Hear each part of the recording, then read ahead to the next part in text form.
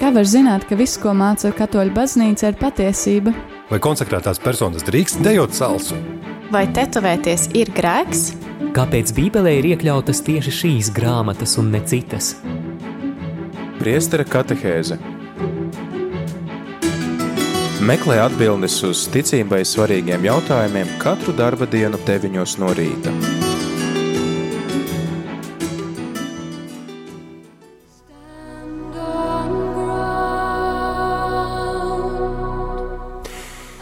Labrīt, rādījumā arī Latvija klausītāji, 9:04 24. decembrī, pēdējā adventa dienā ar tevi ēterā priesteris Pēteris Skudra. Laiks rīta katehēzei. Šodien vēl parunāsim par gaidāmajiem svētkiem, par Ziemassvētkiem, kurus sāksim svinēt jau šovakar. Mēs runājām Vakar mēs runājām vispār par šo svētku oktāvu, par to, ka mēs svinam gan Ziemassvētkus, tātad Kristus dzimšanas svētkus, svinam arī pēc tam svētā Stefana piemiņas dienu, kas ir pirmais moceklis, svinam ģimenes svētkus, Jāņa evaņģēlista Jāņa svētkus, svinam nevainīgo bērniņu svētkus, pārunājām tad katru šo svētku vēstījumu. Iepriekš tad vēl arī runājām par iemiesošanos, kuru svinam šajos svētkos un kura mums pievērš uzmanību tam lielajam noslēpumam, kas ir, par ko mums šis bērns atgādina. Ja, ka tas nav vienkārši tāds parasts romantisks stāsts, bet tas ir liels noslēpums, kura priekšā mēs stāvam, kad Dievs kļūst cilvēks. Viņš tik tuvu vēlas mums būt, ka mēs varam īstenībā viņu piedzīvot arī šodien savā ikdienā, tāpēc mēs Ziemassvētkos varam lūgt žēlastību, lai Dievs mums dod iespēju viņu saskatīt, atklāt no jauna, kā viņš kļūst miesa, kā viņš kļūst reāli klātesošs mūsu ikdienā, lai dāvātu mums pestīšanu, lai dotu mums iespēju būt par Dieva bērniem. Šodien tad vairāk pievērsīsimies pašiem Ziemassvētkiem, tātad Ziemassvētku vigīlijai un arī Kristus dzimšanas svētkiem, kurus svinēsim rīt. Un kopā ar mums ir priesteris Kārlis ar Skype palīdzību. Labrīt! Labrīt, slavēts Kristus. Mūžīgi mūžam slavēts. Priesteri Kārli, pastāstīja mums, kā Ziemassvētkus gatavojas svinēt Romā. Jāatzīstās, es neesmu vēl bijis līdz slavenai Betlemītei apstīties, līdz ar to šīs tādas sagatavošanās posms man pagaidām iztrūkst, bet dievkalpojumi drīkst notikt, un mūsu vācu valodā runājošajā draudzē arī ir paredzēts vakarā dievkalpojums, uz kuru drīkst nākt cilvēki. Jā, tātad tomēr cilvēki varēs apmeklēt dievkalpojumus un svinēt svētkus. Jā, es ceru, ka jā. Jā, skaidrs.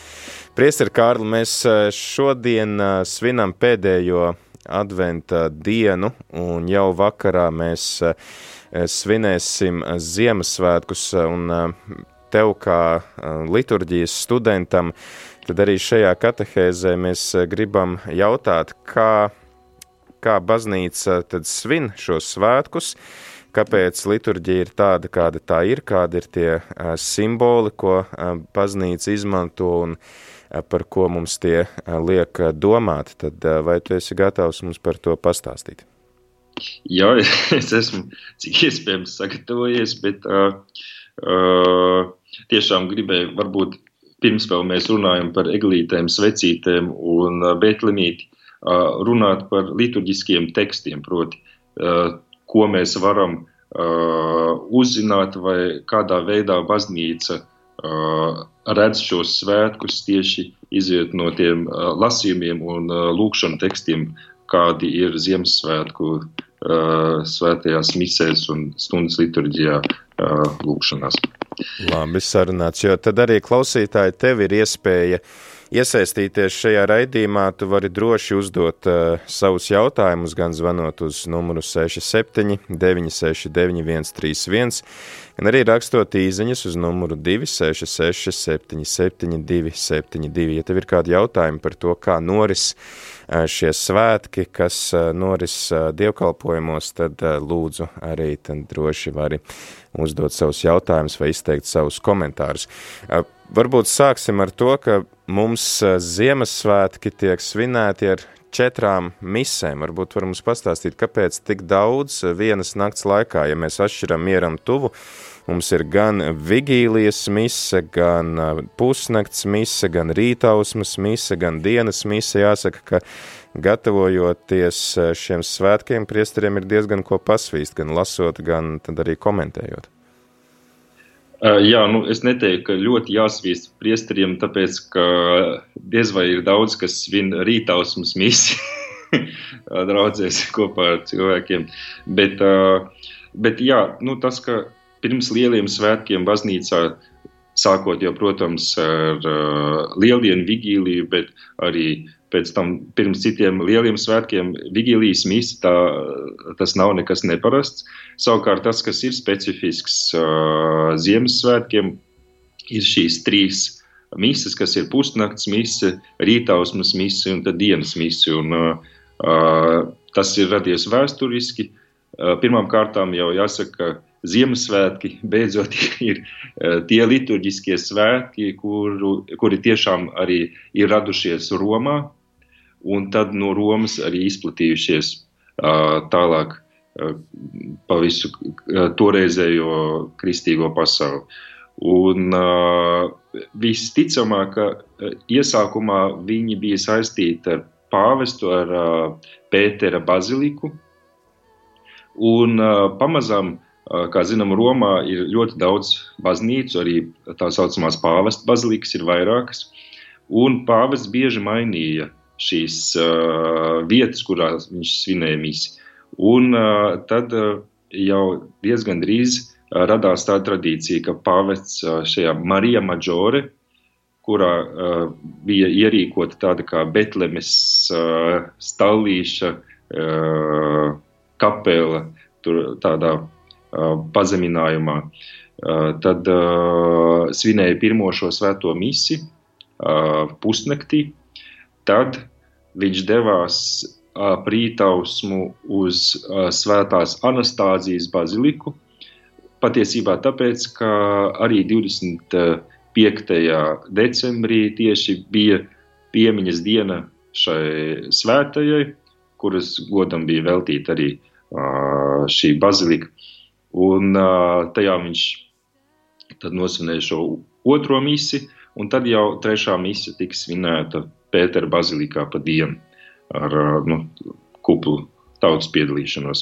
Un šī tradīcija ir saglabājusies, proti, ka ir šīs 3 mises, kuras drīkst svinēt arī ik viens priesteris, ja ir tāda vēlēšanās vai nepieciešamība. Bet tad kurā brīdī ienāk vigīlijas mise vēl pirms pusnakts mises? Tieši konkrēti, kurā gadsimtā agri ienāk pēc liturģiskie teksti, mums jau ir jau vigīlijai, jau pirmajos, kas ir saglabājušies šīs liturģiskās grāmatas. Es domāju, ka tagad es varu samalot, bet tas varētu būt jau 6. 7. gadsimts, kad ir šāda vigīlijas mise. Kas tad ir tas vēstījums, kam baznīca grib mums pievērst uzmanību, jo ja mēs pāršķirstam mieram tuvu, ko tad mums piedāvāja vigīlijas misē, mēs redzam, ka vēl ir šie pravietojumi par tā Jēzus dzimšanu, un tad evaņģēlijā ir apraksts par to, ka tiek pasludināta Jēzus dzimšana, tad pusnakts misē mēs jau varam jau svinēt Kristus dzimšanu kopā ar ganiem, priecāties par viņa piedzimšanu rītausmas misē, tad mēs varam kopā ar ganiem steigties pie pie Betlēmes bērna un apbrīnot viņu, un tad dienas mise ar tādu sarežģītāku lasījumu no Jāņa evaņģēlija mums paskaidro, kas tad ir šis bērns, ka tas ir pirmsmūžīgais Dievs, kas ir pastāvējis vēl pirms pasaules radīšanas. Vecajā derībā tad visās 4 misēs mēs lasām šos pravietojumus no vecās derības, no pravieša Isaja par Kristus dzimšanu. Tad kas ir tas, ko baznīca mums vēlas pateikt katrā šajā misē? Jā, ja varbūt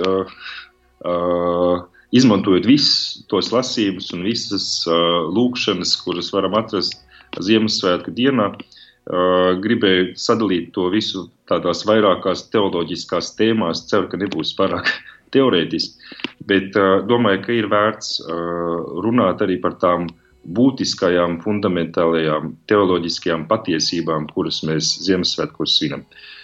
Un pirmā no tām, varam izvēlēties runāt, protams, par to, ka tas notikums, jeb noslēpums, kuru svinam, ir Dieva iemiesošanās, Dieva cilvēka tapšana, un to mēs varam vislabāk kā kopsavilkumu atrast dienas misē šajā evaņģēlija lasījumā no Jāņa evaņģēlija sākuma. Iesākumā bija vārds, un vārds bija pie Dieva, un vārds ir tapis miesa un dzīvoja starp mums.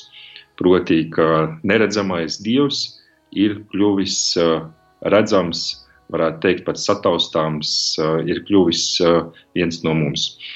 Un liturģija ir privileģēta vieta, kur mēs varam to piedzīvot, jo arī sakramentos un tādās redzamajās zīmēs mēs zināmā mērā arī šo Dieva klātbūtni, jeb Dieva tādu taustāmu klātbūtni varam piedzīvot, proti, kad maize un vīns kļūst par Kristus miesu un asinīm. Un upurēšanas lūkšana rītausmas misē to labi formulē.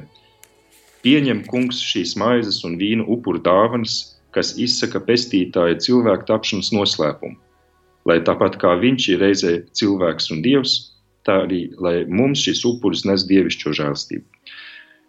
Un tas, ko šī cilvēka tapšana nes cilvēkiem, pirmām kārtām ir mūsu pestīšanas sākums. Un tas ir arī veids, kā uz šo noslēpumu raudzījās vairāk baznīcas tēvi, kuri saskatīja šajā noslēpumā tādu kā saikni, kas patiesībā tāda arī ir ar lieldienām.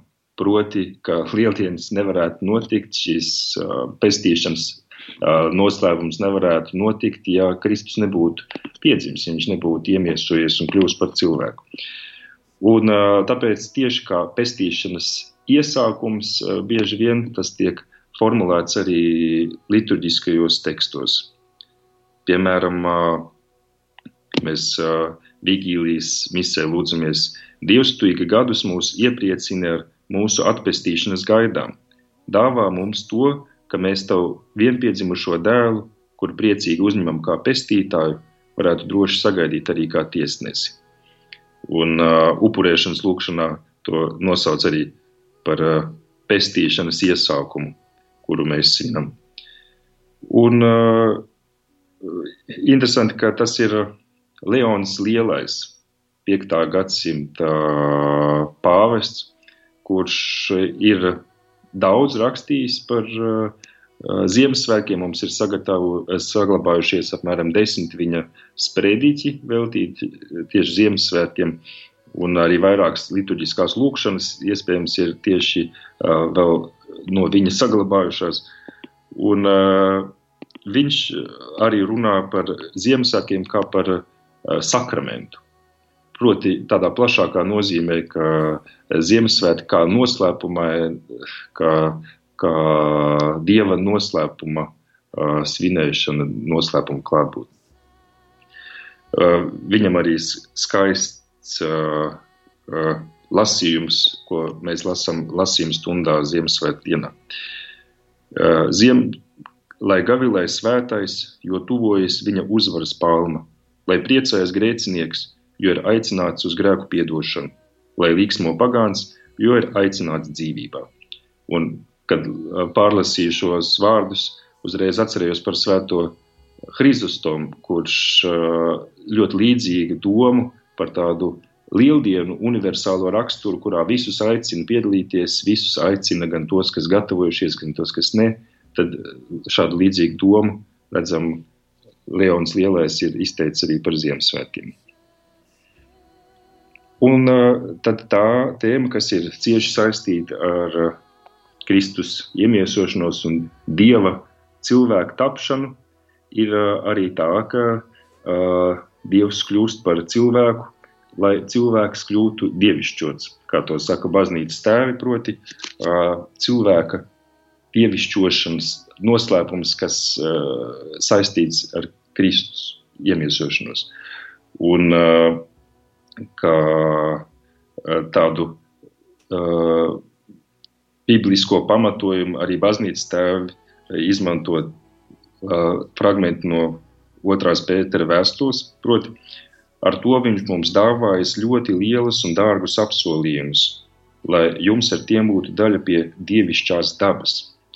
Un baznīcas tēvi, uz kuriem šodien bieži atsaucos, bet tieši viņi ir tie, kuri pārdomā šo noslēpumu pirmām kārtām jau to, kādā veidā Kristū savienojās šīs divas dabas, dievišķā un cilvēciskā, un arī tad domā par to, kā pateicoties kristības sakramentam, pateicoties vienotībai Kristu, arī cilvēki tad saņem līdzdalību šajā dievišķajā dabā.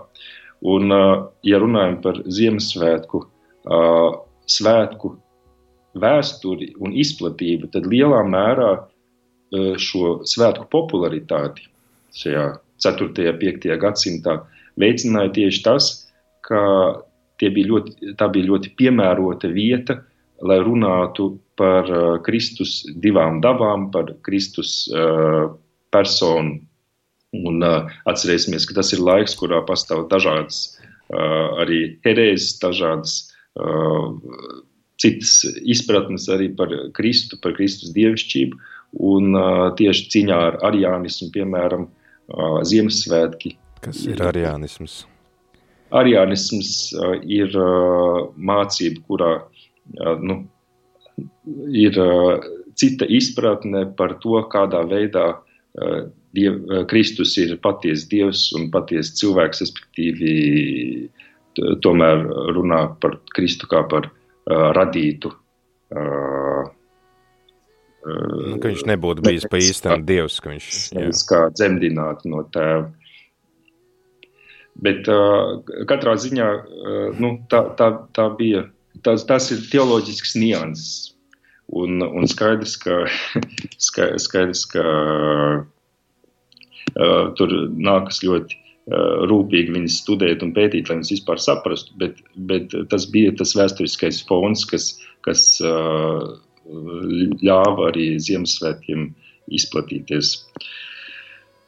Un tad cilvēka dievišķošana tad arī parādās mūsu liturģiskajos tekstos, piemēram, Ziemassvētku dienas misē kolekts lūkšana. Dievs, tu esi brīnišķi radījis cilvēka dabu un vēl brīnumaināk to atjaunojis. Dāvā lūdza mums līdzdalību tā dievišķībā, kurš ir labvēlējies pieņemt mūsu cilvēcisko dabu. Kolektas lūkšana ir tā lūkšana, ko lūdzās pēc kungs apžēlojies, ja? Pēc gods Dievam. Tā ir pirmā lūkšana, ko priesteris, ja misas vadītājs visas sapulcējušās tautas vārdā izsaka. Un,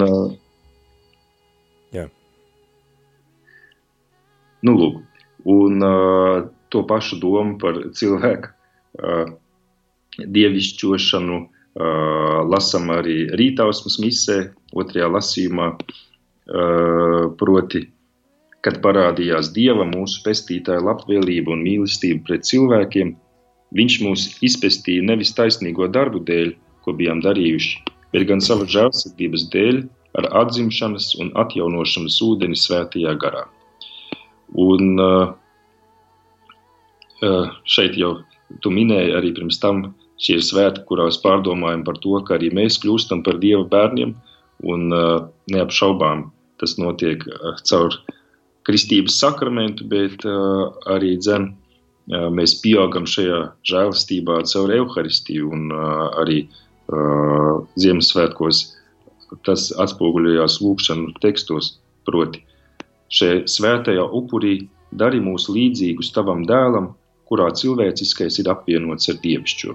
Proti liturģija tā vieta, kurā mēs kļūstam līdzīgi Kristum, kurā arī caur Euharistijas sakramentu tiekam dievišķoti.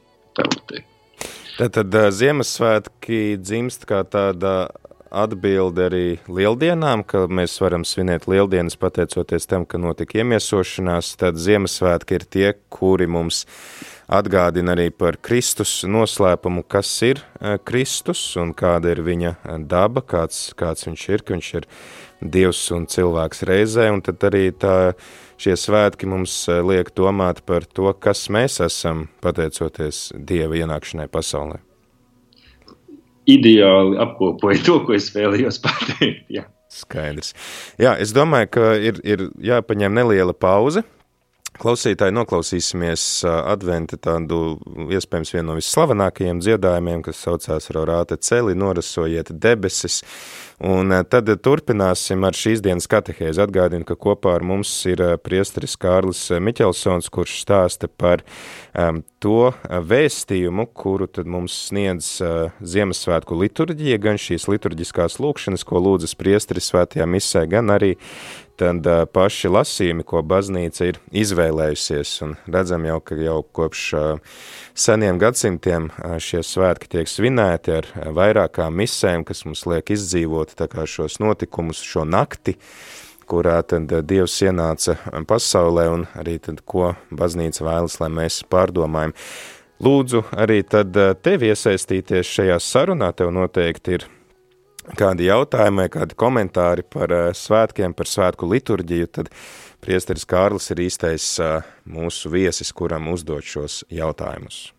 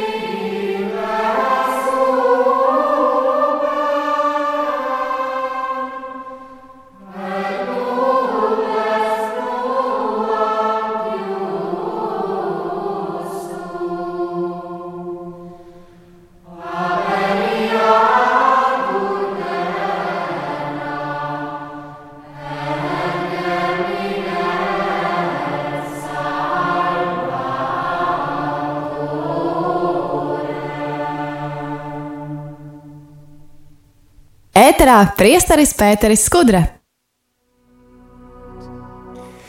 Šodien ēterā ne tikai priesteris Pēteris Skudra šajā katehēzē, bet ar tevi arī priesteris Kārlis Miķelsons, un šodien runājam par liturģiju, kas mūs sagaida svētkos, un kas tad ir tas vēstījums, ko mums šī liturģija vēlas dāvāt, kam vēlas atgādināt.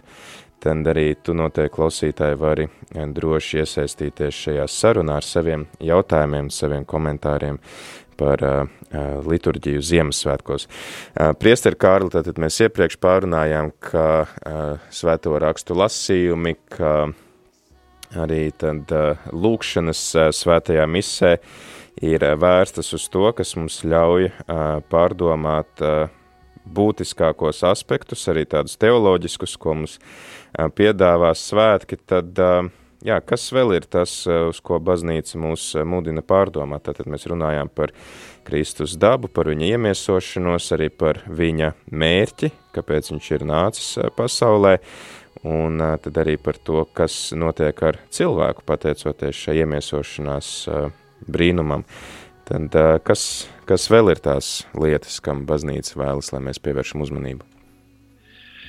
Jau vairāk runājot par liturģisko simboliku, tad tas noteikti ir gaismas elements, kas ir īpaši izteiksmīgs Ziemassvētku liturģijā, arī pateicoties tam laikam, kurā Ziemassvētki tiek svinēti, proti, ka tas ir gada tumšākais periods, kurā ātri satumst, kurā dienas ir īsākas, un skaidrs, ka tad gaisma, arī sveču gaisma iegūst tādu lielāku lomu, lielāku izteiksmību.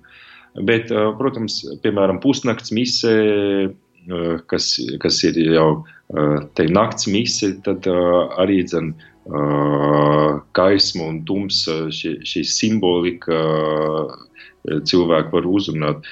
Un jau adventa laikā patiesībā gaismas simbolika bieži parādījās liturģiskajos tekstos, gan svētajā misē, gan stundu liturģijā, piemēram, visu laiku viens un tas pats responsorijas adventa laika laudēs. Jeruzaleme virs tevis uzausīs kungs, un tevī atmirdzēs viņa godība. Šī gaisma kā Dieva godības simbols, kas parādīsies. Un svētajos rakstos gaisma simbolizē dzīvību, prieku un laimi, kas ir pretstats nāvei, skumjām, nelaimei, kuras simbols ir tumsa. Un tāpēc arī nav brīnums, ka Kristus parādīšanās, jeb Dieva atnākšana redzamā veidā virs zemes ir kā gaismas eksplozija. Un, piemēram, pusnakts mises pirmais lasījums no pravieša Isaija grāmatas to labi pasaka. Tauta, kas staigāja tumsībā, ieraudzīja lielu gaismu. Tiem, kas mīt nāves ēnas valstībā, uzausa gaisma. Tāpat arī rītausmas misē psalms šodien pār mums atspīd Dieva gaisma. Un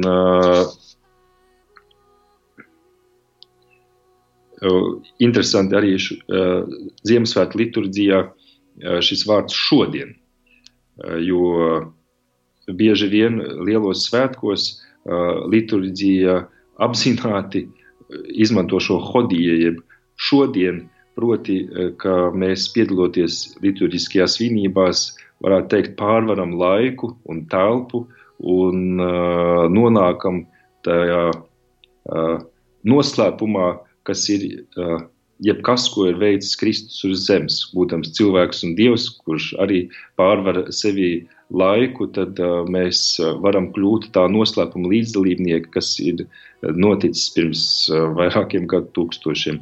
Tāpēc arī šodien Kristus ir dzimis, šodien ir parādījies pestītājs, šodien virs zemes dzied eņģeļi, līksmojas erceņģeļi, šodien līksmojas taisnīgie, sakot, gods Dievam augstumos, aleluja. Tā ir Magnificat antifona 2. Ziemassvētku vesperēm. Un, ja runājam jau par tādiem tēliem, jeb personām, kurus vēl bez Kristus mums piedāvā liturģija, piedāvā lasījumu, tad, protams, tā ir arī dievmāte, kur patur prātā visus vārdus, ko viņai saka, un pārdomā to savā sirdī. Būtībā varētu būt ideāls moto mūsu Ziemassvētku laika, ne tikai liturģiskajai pieredzei, bet tādai attieksmē patiesībā pret jebkuriem svētkiem, proti, ka mēs paturam tos vārdus, kurus esam dzirdējuši savā prātā un pārdomājam tos sevi. Un tad vēl bez šādiem tādiem būtiskiem teoloģiskiem aspektiem ir arī tādi temati, kuri bieži vien arī tiek izmantoti Ziemassvētkos, piemēram, kā Ziemassvētki kā miera vēsts. Jo zinām, ka Glorija, kuru atkal varēsim Ziemassvētku laikā dziedāt, šis teksts no Lukas evaņģēlija, miers virs zemes, labas gribas cilvēkiem, jeb kā to citreiz tulko, kā cilvēkiem, kurus Dievs mīl. Un šī miera tematika arī izpaužās vairākos lasījumos, vairākās lūkšanās, proti, ka ir ieradies miera valdnieks, viņa valstībai nebūs gala, un Ziemassvētku dienā, lasījuma stundā, ir šis fragments ļoti simpātiskais, manuprāt, no Isaija grāmatas 11. nodaļas par Jēzus atvasi, kura laikā iestāsies miera valstība. Vilks gulēs kopā ar jēru, pantēra ar kazlēnu, govs un lāču māte kopā ganīsies un tos ganīs mazs zēns, un zeme būs kunga pazīšanas pilna. Tāds miera valstības iestāšanās līdz ar Kristus atnākšanu, līdz ar šī mazā bērna parādīšanos, kurā tādi dabiskie ienaidnieki tiek samierināti un mierīgi dzīvo kopā. Domāju, ka ir ļoti aktuāla tēma, jebkurā arī cilvēku sabiedrībā. Un samierināties Kristu pirmām kārtām ar Dievu, un tad vienam ar otru, tā ir, protams, tēma, kas vienmēr aktuāla baznīcā. Pie kam parasti arī pāvesti aicina uz mieru tieši savā uzrunā 25. decembrī Urbi et Orbi.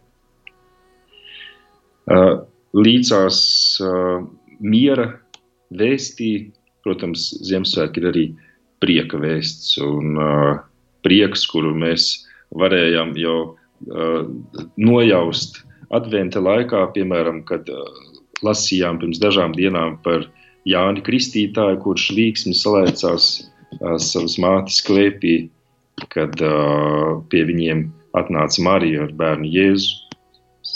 Un arī, protams, šī prieka izpausme, ko pasludina eņģeļi ganiem nebīstieties, jo redzi, es jums pasludinu lielu prieku, kas visiem ļaudīm notiks. Šodien pestītājs dzims.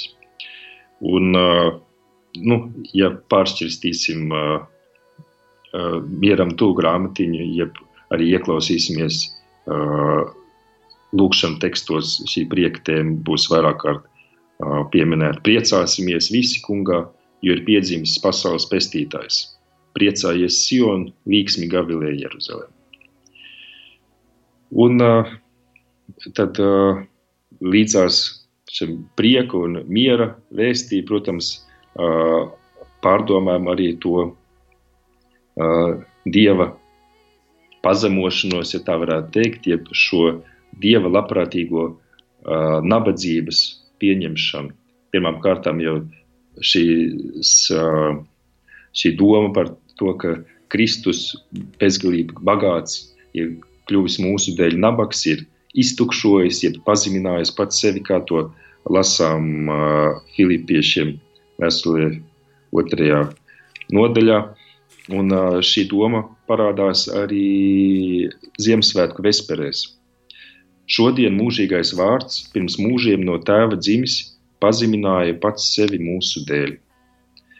Un tad, protams, jādomā arī par to Ziemassvētku ainu, to situāciju, kurā ir svētā ģimene, kuriem nav pat tādu cilvēcīgu apstākļu, kurā Jēzum nākt pasaulē, domājam par to nabadzību, par to vienkāršību, un to, protams, mums palīdz darīt ne tikai liturģiskie teksti, ne tikai lasījumi par Betlemi, bet gan arī tās Betlemītes, kuras mēs draudzes baznīcā, vai arī pat mājās varam iekārtot un tādā veidā arī labāk izdzīvot šo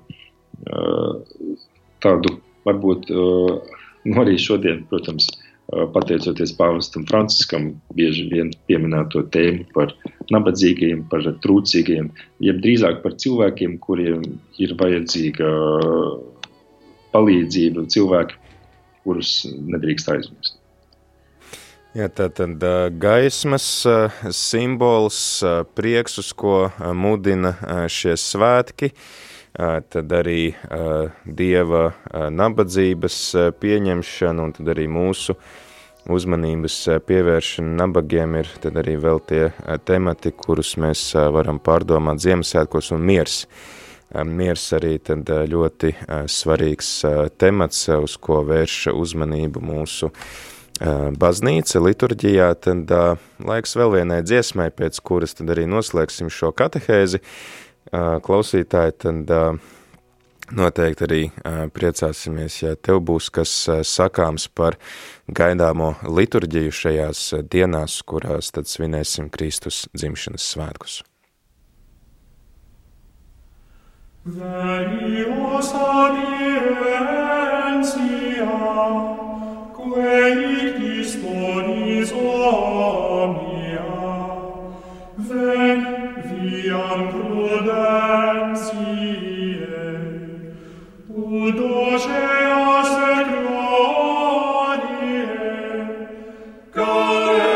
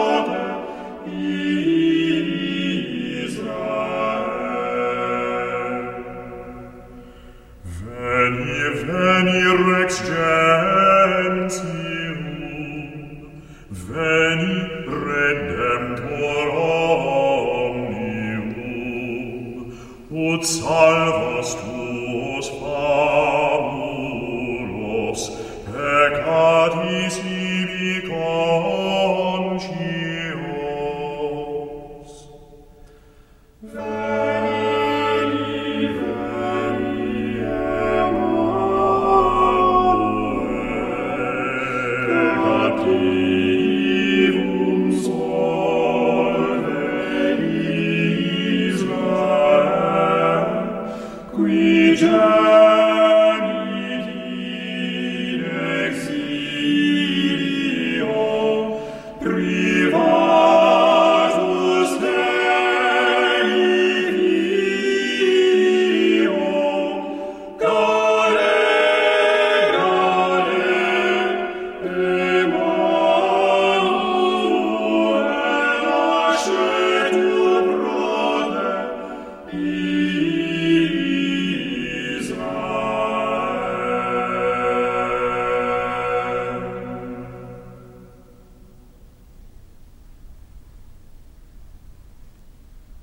Rīta katehēze. Ēterā priesteris Pēteris Skudra.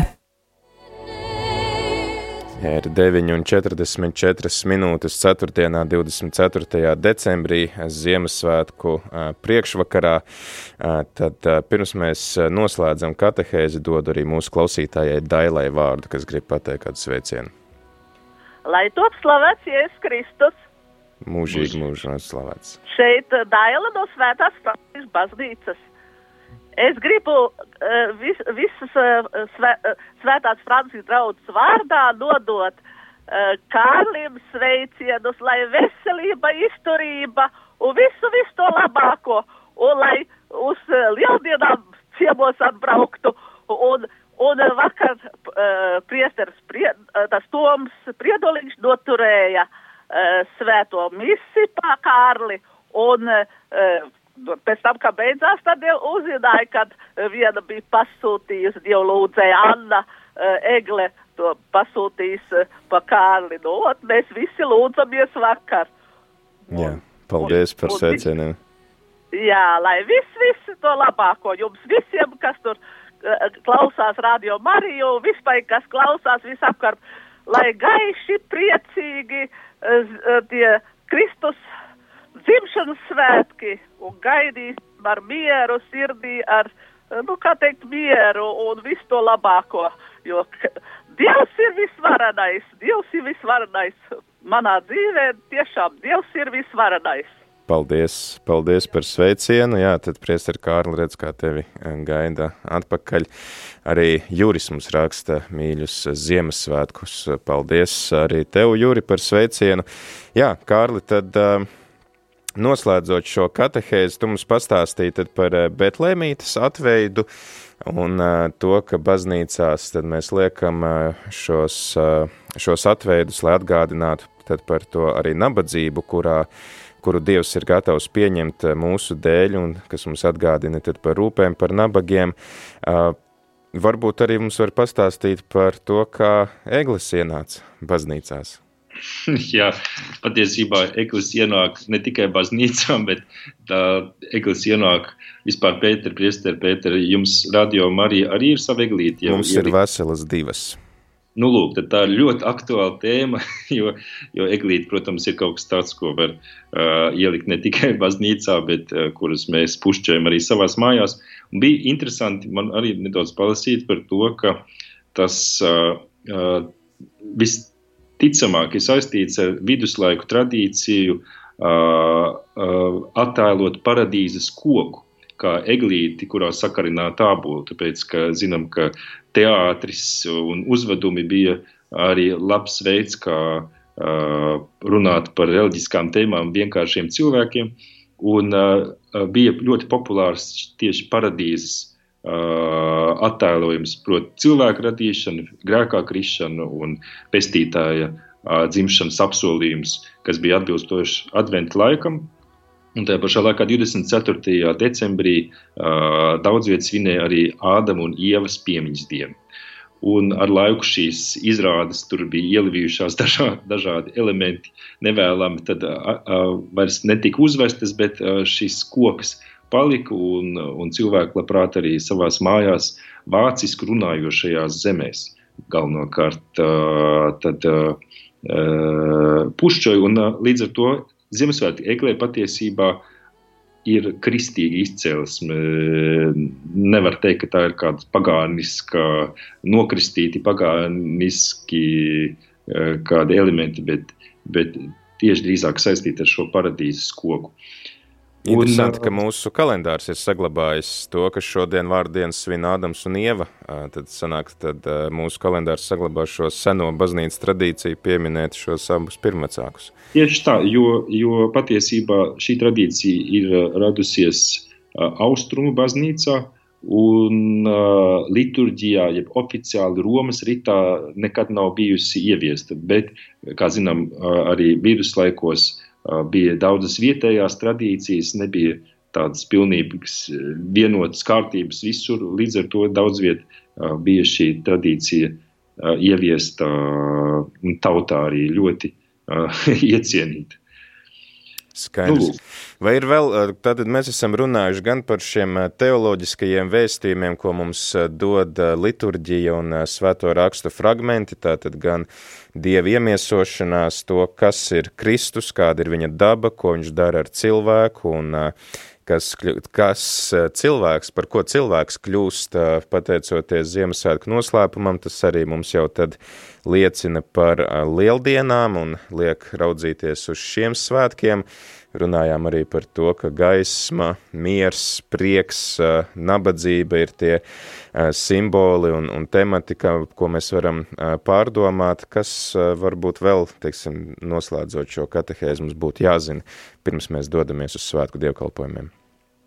Jā, ja vigīlijas mise kāds piedalīsies gan savā draudzes dievnamā, gan vēros pāvesta misi, priesteris Pēters var precizēt, cikos viņi ir, tad pēc Latvijas laika 8:30. Pusdienos diezgan agri. Tad ir arī tāds interesants dziedājums. Nevienmēr Latvijā tas nav obligāts, līdz ar to viņš nav tik bieži varbūt dzirdams Latvijā, bet ir šī kalenda, jeb Kristus dzimšanas pasludinājums, kuru Vatikānā pāvesti misē ik gadu dzied vigīlijas mises sākumā. Un tas ir teksts no Romas martiroloģija, proti no, varētu teikt, svēto kalendāra. Un tajā ir interesanti šī Kristus kā laiku piepildījuma, Kristus dzimšana kā laiku piepildījums pēc dažādiem laika skaitīšanas veidiem, proti 21 gadsimtu pēc Abrahama dzimšanas, 13 gadsimts pēc Izraēļa iziešanas no Ēģiptes.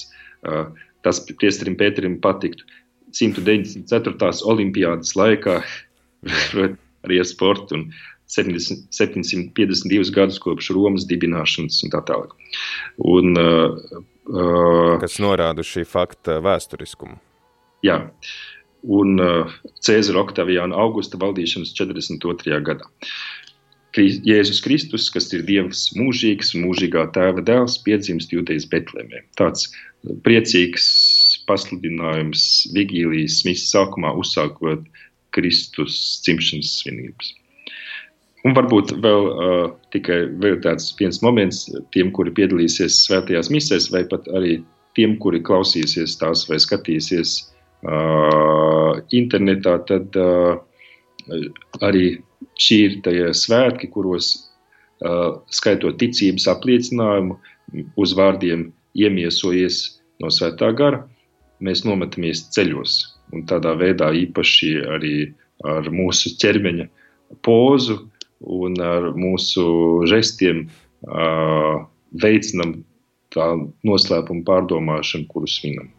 Saki, lūdzu, priesteri Kārli, vēl pēdējais jautājums tāds, pirms mēs atvadamies.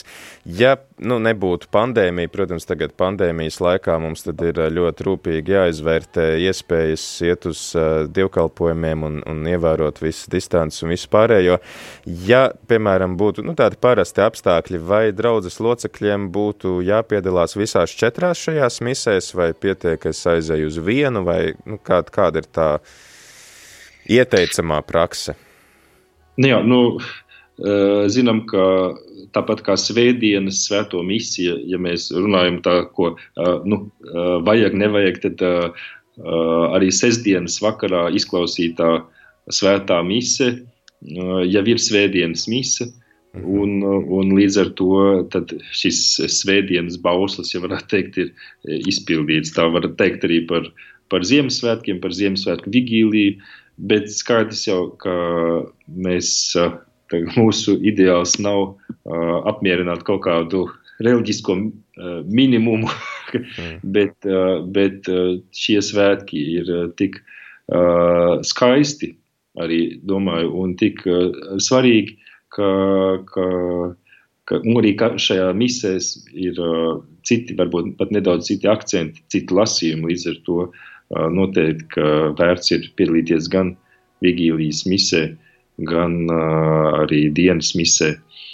Un tur, kur ir ja ir pusnakts mise, vai šaubos, ka būs daudz draudzes, kurās būs rītausmas mise. Jā, priesteri Kārli, liels paldies tev par laiku, ko tu mums veltīji, un ka varējām tad kopā pārdomāt to vēsti, ka mums aicina pievērst uzmanību liturģiju. Jā, paldies arī liels par apsveikumiem, kas bija no Franciska baznīcas. Paldies.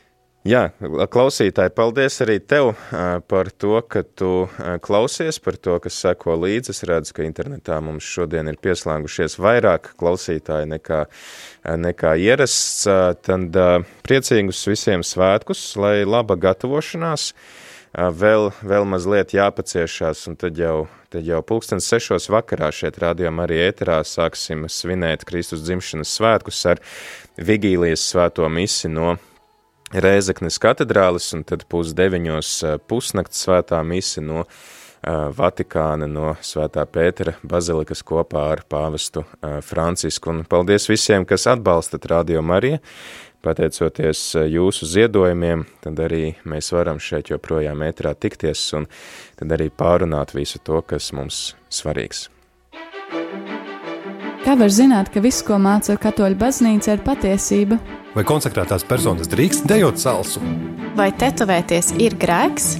Kāpēc Bībelē ir iekļautas tieši šīs grāmatas un ne citas? Priestera katehēze. Meklē atbildes uz ticībai svarīgiem jautājumiem katru darba dienas rītu 9:00 ar atkārtojumu 11:00 vakarā.